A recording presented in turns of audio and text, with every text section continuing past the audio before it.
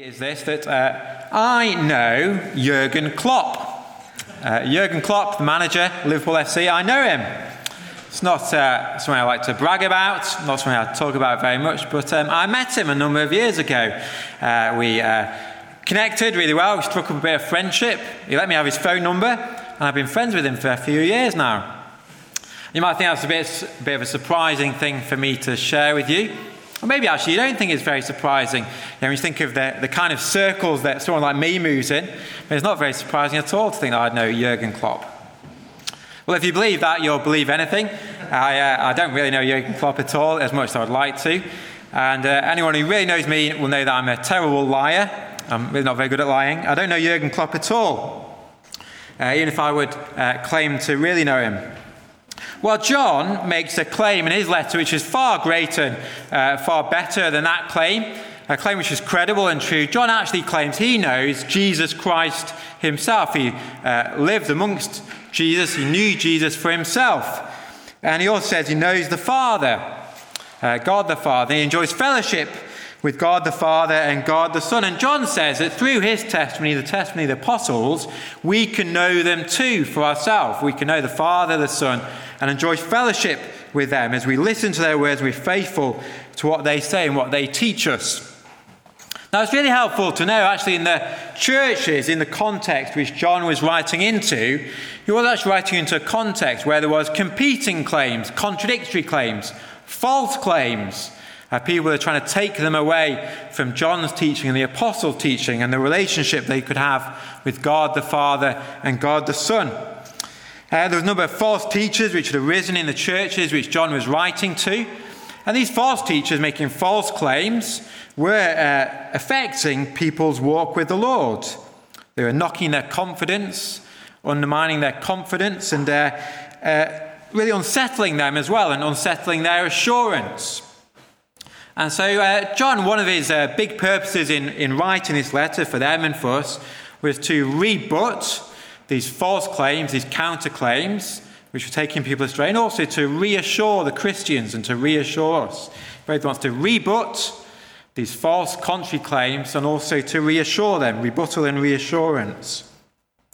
And two areas which come up in our passage today, touch on areas which might be relevant for us at some point in our Christian life, both to do with how can I have a clear conscience and also how can I have assurance in my walk with the Lord. There might be questions you think are relevant to us, questions you might have asked or will ask at some point in the future. How can I have a clear conscience and how can I also have reassurance? And John wants to answer both those questions. He wants to reassure them as well that they're on the right track, not to listen to these false claims, like my claim, I know Jurgen Klopp, but listen to his claims. His claims are true, that he knew Jesus and they were on the right track and to stay on that track in listening to the apostles' teaching. He wants to rebut and reassure them, and particularly as well to answer these two questions. How can we have a clear conscience in our walk with the Lord? And how can we have assurance that we are on the right track with the Lord? So we're looking at those two questions this morning. So first those questions then. How can we have a clear conscience? How to have a clear conscience? This is from chapter 1, verse 6 through to 2, verse 2. So let me read that section again for us. This is the message we have heard from him and proclaimed to you, that God is light and in him is no darkness at all. If we say we have fellowship with him while we walk in darkness, we lie and do not practice the truth. But if we walk in the light as he is in the light, we have fellowship with one another, and the blood of Jesus, his Son, cleanses us from all sin. If we say we have no sin, we deceive ourselves and the truth is not in us. If we confess our sins, he is faithful and just to forgive us our sins and cleanse us from all unrighteousness. If we say we have not sinned, we make him a liar and his word is not in us. My little children, I am writing these things to you so that you may not sin. But if anyone does sin, we have an advocate with the Father, Jesus Christ the righteous. He is the propitiation for our sins, and not for ours only, but also for the sins of the whole world. I think it's probably a common experience all of us have had at some time of either knowing we are guilty and have a guilty conscience, or at least feeling guilty of something, feeling we have a guilty conscience. Maybe something we said, or maybe something we did, which sticks in our mind and makes us feel bad. We all know what it's like to have a guilty conscience about something. There's a true story told of the writer Sir Arthur Conan Doyle. You might have heard this. Conan Doyle was the man who wrote the Sherlock Holmes stories, but one time apparently wanted to play a joke on some of his acquaintances, people he knew. So what he did was he wrote a letter to 12 acquaintances of his, and in this letter it simply said the words, "Flee, all has been discovered." Flee, all has been discovered. These people opened the letter, and apparently the story is that 6 of them who received the letter, as soon as they heard it, as they read it, 6 of them actually fled the country within the next 24 hours because of the threat in the letter. And presumably because those 6 individuals had a guilty conscience about something which they didn't want other people to find out about. Well, where do we go then if we want to have a clear conscience? Having a clear conscience is quite precious and valuable. Some people have said having a clear conscience is like bliss. Having a clear conscience can be the difference between having a good night's sleep and having a broken night's sleep. There's quite a famous outspoken humanist called, if I pronounce the name right, called Margarita Lasky. She was a humanist, and she said that the one thing she actually envied about Christianity, which she didn't have, the one thing she envied about Christianity was our forgiveness. And she said, "I have nowhere to turn to find forgiveness." So she envied the forgiveness she saw in Christianity. Well, John knows and God knows at times we will stumble and fall into sin. And God has provided a way for us to have a clear conscience through the work of Jesus and through walking before God in his light and with integrity. So John reminds us, and as Tony was speaking on, that God is light. To say that God is light is to say that God is pure, God is truthful, God is utterly holy in all he is. In God there's no darkness at all. There's nothing in God that isn't holy, or isn't pure or perfect. There's not a shred of sin in God. You know, when you hold up anything in comparison to God, everything else pales in comparison to him and his purity. There are lots of things we might think are white and spotless, maybe a white mug, or the whiteness of our pews and our decoration in this building. Actually, if we hold anything, even the whitest thing we know up to God, it just pales in comparison to his purity and his perfection. And because God is light, he also expects us to walk in his light, his truth and purity, living our lives before him. God expects there to be an integrity between both our public profession and our private practice, to be an integrity between them.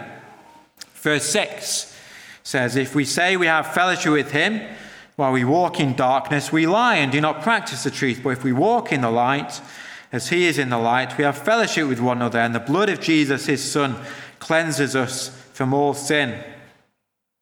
So God looks for integrity between the public profession and our private practice. It's one of the areas, isn't it, where the world still takes seriously, and the world challenges us on at times. So the world does take seriously about integrity. And if there's any great discrepancy between the public profession and the private practice, it can cause a scandal at times. People detest hypocrisy. It can be damaging to relationships when there is that kind of big separation and something comes out about how somebody's private life is so different to their public profession. It really knocks credibility. One of the things that means for us then today is that God does care about the areas of our life which nobody else actually sees. God knows how we spend our time when no one else is looking, how we act when we're at home, how you and I treat the people whom we live with at our homes, what we look at on the internet, whether we're people who keep our word, whether we're people who pay our taxes, or whether we try to evade our taxes. Are we marked by integrity and honesty? As has been said, not just to talk the talk, we also have to walk the walk. And walking, that image of walking, is an image John repeats, isn't it, in this passage and in this letter. Walking is an image of the Christian life, an idea of steady, regular progress, walking with the Lord, progressing with him. It's what Eugene Peterson called a long obedience in the same direction. You're walking with the Lord over a long period of time. Doesn't matter if we're walking slowly or if we're plodding along and crawling along, but to keep walking in the same direction with the Lord, in fellowship with him. It's what God said to Abraham, isn't it? God said to Abraham, he said, I am God Almighty, walk before me and be blameless. I remember a story I heard once from the evangelist Rico Tice, who at the time was working in All Souls Langham Place. I think he's moved on now. He told the story of where one member of staff they had on their team at All Souls Langham Place. And with this member of staff, he was a junior member of staff, and it was discovered that he and some of his friends were actually in their spare time visiting brothels and places like that and paying for sex with women. And this junior member of staff was challenged about his behaviour. And when he was challenged about his behaviour, apparently his response was to say, well, this is my private life. It's none of your business. Who are you to tell me what I do in my private life? And you can imagine that actually junior member of staff didn't spend very long anymore in his job. John says, verse 6, if we say we have fellowship with him while we walk in darkness, we lie and do not practice the truth. That's been integrity between the public profession and the private practice. It's quite challenging. But as well as that disjoint between public and private, which we could fall into, John actually highlights another area in which we could deny what God says about sin, another way to walk in darkness, which is to simply try and deny the reality of sin, actually to deny that sin even exists, to reject what God has to say about sin and the human condition. Verse 8, if we say we have no sin, we deceive ourselves and the truth is not in us. To try and deny what God has to say about sin to us. Now, I wonder if actually today, in our generation, if that might be a particular challenge for our generation, that desire to want to deny even the existence of sin. I know for my generation, we have a lot of freedom today. We can choose our careers. We get to choose how we spend our time and our money. Well, how easier then it would be to think, well, I can also get to choose what is right and wrong. I can decide right and wrong for myself. I can choose my career. I can choose how I spend my time and money. Well, I like to think I can choose what's right and wrong as well. I get to make them up. I get to decide on that. I can deny the existence of sin. I can try to redefine sin. I can relabel sin and decide what is right and wrong for myself, rather than listening to what God has to say about sin and our human predicaments. There's a musician you might have heard of called Lily Allen. Which might not be everybody's cup of tea, but she has a song called The Fear. And in one of her songs, I think she says something like this we're thinking of today. She says, come up, in one of her songs she says this: now I'm not a saint, but I'm not a sinner, and everything's cool as long as I'm getting thinner. I don't know what's right and what's real anymore, and I don't know how I'm meant to feel anymore. And when do you think it will all become clear? See that she denies the existence of sin. She isn't a sinner, she says. She doesn't accept God's diagnosis of the human race, our condition. But John says, if we say we have no sin, we deceive ourselves, and the truth is not in us. Now, as I said, John and God don't expect us to be perfect. God and John know that we stumble and do fall into sin at times, and God has provided a way for us to return to him, to have a clear conscience. And the way we can have a clear conscience again is in the passage through confession and repentance, and then turning to trust in Jesus again. It's our pattern. Remember, confession, repentance, and turning to trust in Jesus and his work again. So as well as telling us that God is light, John also reminds us that God is also faithful and just. He says God is faithful and just to forgive us and cleanse us from all unrighteousness. And the reason why John can say that God is just is because God has provided a way for him both to be just and to punish sin, and also for you and I to have forgiveness today, to have both those things, both justice and forgiveness. And the way God has done that is he provided his son, Jesus, who gave his life on the cross for us, shedding his blood there, taking our punishment for us, so that God's justice could be satisfied. So when you and I trust in Jesus, we can be forgiven, because justice has already been served through what Jesus did for us. And so because justice has already been served, through what Jesus did for us, then God won't mete out punishment again. He won't make justice be given a second time, because justice has already been served in the punishment Jesus took for us. So when we turn to him, we can be forgiven. Both justice is satisfied and we can be forgiven through Jesus' sacrifice. Now you might have noticed there's a number of key words to describe Jesus and his work which come up in the passage. And we'll go through them each in turn, which I picked out for us. So firstly, John, they'll come up on the screen if they can. So he calls it Jesus, he says Jesus Christ is Jesus Christ the righteous. Jesus Christ the righteous. That's to say Jesus was perfect, lived the perfect life that God expects us to live. He satisfied all of God's righteous requirements. He also says Jesus is a propitiation for our sins. That's a bit of a harder word, maybe one we're less familiar of, maybe one we don't use so much today. To say something is a propitiation basically means that it turns aside somebody's anger so that then they can be favourable to you. So God was rightfully angry at us, but his anger turned aside from us and landed on Jesus, and Jesus absorbed that anger. And now because Jesus took God's anger for us, actually God can now be favourable to us. God can be propitious to us, kind to us. And he also says that Jesus is an advocate. An advocate is one who speaks on behalf of another. So Jesus now, he stands in the presence of the Father and he speaks on our behalf to the Father.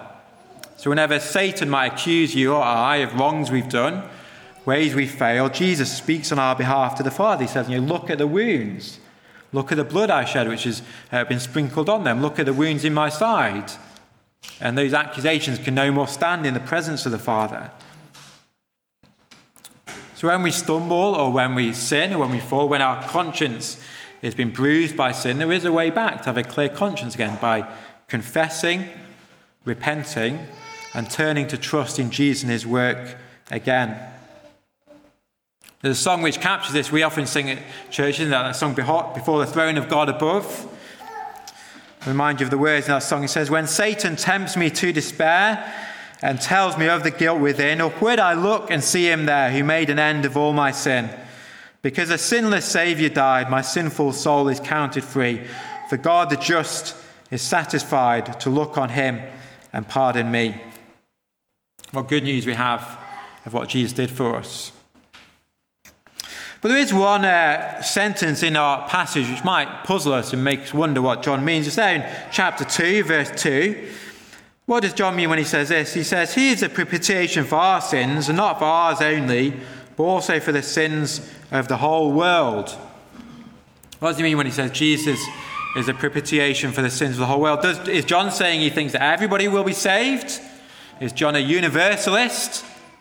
What does he mean when he says he's a sacrifice for sins of the whole world? Well, I don't think it can mean that John thinks that everybody will be saved. We know John wrote other books in the New Testament, like the book of Revelation. And we clearly see in Revelation there'll be a judgment day and not everybody will be saved. But I think he's saying that Jesus' sacrifice is sufficient for anyone who would trust in Christ. Jesus' sacrifice is entirely sufficient for anyone who would trust him. Jesus died for his people, the church. But if anyone would choose to trust in Jesus and his work, it's sufficient for anyone who would do that. In the Church of England, they have a liturgy where they say this. I think often it's communion. They say this: Jesus gave a full, perfect and sufficient sacrifice, an oblation and satisfaction for the sins of the whole world. Jesus' sacrifice is sufficient. It's complete. Nothing else is needed. That means it's sufficient for you. And it's sufficient for me and anybody who would trust in Jesus. God's promise is if we confess our sins, he's faithful and just to forgive us and cleanse us from all unrighteousness. We can know that today. There's some wonderful promises, aren't there, in God's word about the offer of forgiveness we can know of having a conscience which is cleansed. Listen to what the prophet Micah said about this. Micah said this. He said, who is a God like you, who pardons sins and forgives the transgression of the remnant of his inheritance? You do not stay angry forever, but delight to show mercy. You will again have compassion on us. You will tread our sins underfoot and hurl all our iniquities into the depths of the sea. And Psalm 103, as far as the east is from the west, so far does he remove our transgressions from us. Let's know the reality of these promises in our lives. So how do we have a clear conscience? We confess, we repent, and we trust in Jesus again. Well, let me ask you a few questions to think about on this, and we'll pause to think on these questions. I think these questions will come up on the screen for us to think about. Firstly, are you walking in the light, or are you walking in darkness? Are you walking in the light, or are you walking in darkness? And do you know the blessing of having a clear conscience? We'll pause to think about those questions. I'll give you a minute to think about them. Are you walking in the light, or are you walking in the darkness? And do you know the blessing of having a clear conscience through Jesus? Let's pause to think on those for a minute.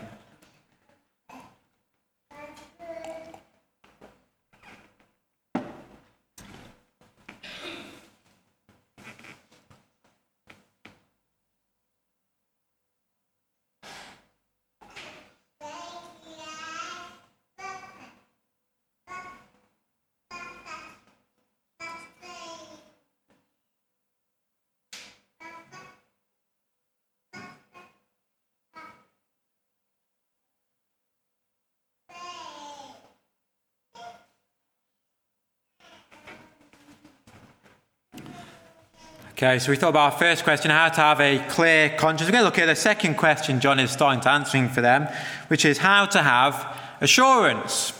How to have assurance. This is from verse 3 to 6. I think it's a theme which comes up a number of times in John's letter, which we'll return to as he returns to themes in his letters. But verse 3 to 6 says this: "And by this we know that we have come to know him, if we keep his commandments. Whoever says, 'I know him,' but does not keep his commandments is a liar, and the truth is not in him. But whoever keeps his word, in him truly the love of God is perfected. By this we may know that we are in him. Whoever says he abides in him ought to walk in the same way in which he walked." So John here in this section is touching on this question of how can we have assurance? How can I know that I'm one of God's people and God's done a real work in my life? As he touched on in the introduction, that seemed to be in a situation in the church as John was writing to, there was people making a number of false claims and seeking to pull the Christians away from following the apostles' teaching. And they were unsettling them. They were affecting their assurance. And John writes to assure them they are on the right path. John knew the real Jesus. And they could enjoy fellowship with the real Jesus through listening and being faithful to his teaching. Now, I think it's helpful to say on this, you might know that Christians throughout history, Christians are often taught, I think this is right, that there's essentially three places we can look to for assurance. If we're struggling with our assurance as Christians, there are three particular things God has given us to strengthen our assurance. So firstly, we can look at the person of Jesus and his work on the cross for us. Secondly, God's given us the testimony of the Holy Spirit. So Paul says in Romans how God's Spirit within us cries out, "Abba, Father." The Holy Spirit reassures us that we are one of God's children. And then thirdly, we can also look at the difference and the transformation God has made in people's lives, or our lives. See the difference that God has made since we started following Jesus. Some people have said it's a bit like a three-legged stool, where you have each of the legs on a stool, well, one leg being the person work of Jesus, second leg being the ministry of the Spirit, and then the third leg being the difference we see in people's lives. And just to back up this up with further evidence to support this, there's a verse later on in John's letter, chapter 3, where each of these three legs seem to come together in just two verses. So chapter 3, verse 23 to 24, he says this: "And this is his commandment, that we believe in the name of his Son Jesus Christ and love one another, just as he has commanded us. Whoever keeps his commandments abides in God and God in him. And by this we know that he abides in us, by the Spirit whom he has given us." In that passage, there almost seems to be those three legs all come together. He says, we look to Jesus, who he was and his work. We see the transformation. Now we're seeking to be people who love our brothers and sisters in the faith, and we seek to keep God's commandments. There's a difference, a change. And then there's the Spirit as well, who abides in us. Now, in our passage today from chapter 1 and chapter 2, it seems particularly John is focusing on that leg of the difference, the transformation. And when we see that difference and transformation Jesus made, it assures us that we are one of God's people. We are to be people who are walking in the light, not walking in the darkness anymore. So that would mean things like walking in step with God's commandments, keeping God's word, knowing and practicing God's truth, walking as Jesus walked. Not just walking in the light when we become a Christian, but seeking to continue to walk in the light. We talked about earlier, a long obedience in the same direction. And John says that's the primary way, one of the primary ways we show our love for God. He talks about the love of God being perfected in us. Seems what he's talking about there is he's talking about our love for God reaches maturity, perfection, its goal in practicing God's commandments. If you or I wanted to show our love for someone, your love for a friend or love for a family member, you might get them a gift or present, you might buy them a bouquet of flowers. Well, John says the way that our love reaches its full bloom, its maturity, the way we show our love for God is in practicing his commandments, walking as Jesus walked. Now, I thought it might be helpful here if we did a little worked example. If try and imagine if you had some friends who came to you looking for advice. I think the last time I tried to do a worked example in a sermon, I chose two names. I think I unknowingly chose the name of somebody's siblings or somebody's family members. I think I chose maybe Simon and Sarah. And someone came up to me and said, I've actually got a brother and sister called Simon and Sarah. And I didn't know I was choosing their exact family name. So I choose two different names. This time we'll call them Henry and Harriet. If they happen to be your family members or people you know close to you, it's not a prophetic word. And it's entirely accidental. I've chosen them entirely at random. So imagine you've got two friends, Henry and Harriet. And these two friends, Henry and Harriet, they come to Imagine and they say they're struggling in their Christian life and they like your advice as a fellow Christian. And they say, they're doubting whether they are Christians. They don't feel particularly close to God, maybe, and there seems to be a cloud over their relationship with God, and they're really struggling. Can you help them? Well, what could we say to Henry or Harriet from our passage today? Well, firstly, we could say to them, couldn't we, is there a sin you need to repent of? Is there a sin you need to confess? Is there a sin that's actually clouding your relationship with God? If that is the case, then the answer from John is to confess, to repent, and trust in Jesus again. Then, of course, it might be the case, actually might say, Henry or Harriet might say, well, actually, no, I can't think of any sin I've done which is clouding my relationship with God. But I'm really not sure. I'm having all these doubts. I'm having these struggles. I'm not sure I'm truly a Christian. I'm not sure of my security as a believer. But then what I think we can do from what John would say to us is we take them to that three-legged stool. In a sense, we want them to sit on it. We've got a four-legged chair here. Imagine it's a three-legged stool. We want our friends to sit, in a sense, on that three-legged stool. To meditate and focus on Jesus and his work. To get them to reflect, do they know the testimony of the Holy Spirit? And can they see ways in which their lives have changed, which previously they were walking darkness before they knew Christ, but now they are walking in the light? Can they see a real difference in their life? Now, it might be, of course, once we've done those things, once we've pointed to those three things, maybe they're still struggling with assurance. Well, then we need to keep praying for them, supporting them, encouraging them, until they reach a place of rest and settled assurance in Christ. And it is possible to have assurance as a believer. John believes it is possible for us to have assurance and have a clear conscience today. It is something that's possible for us to have.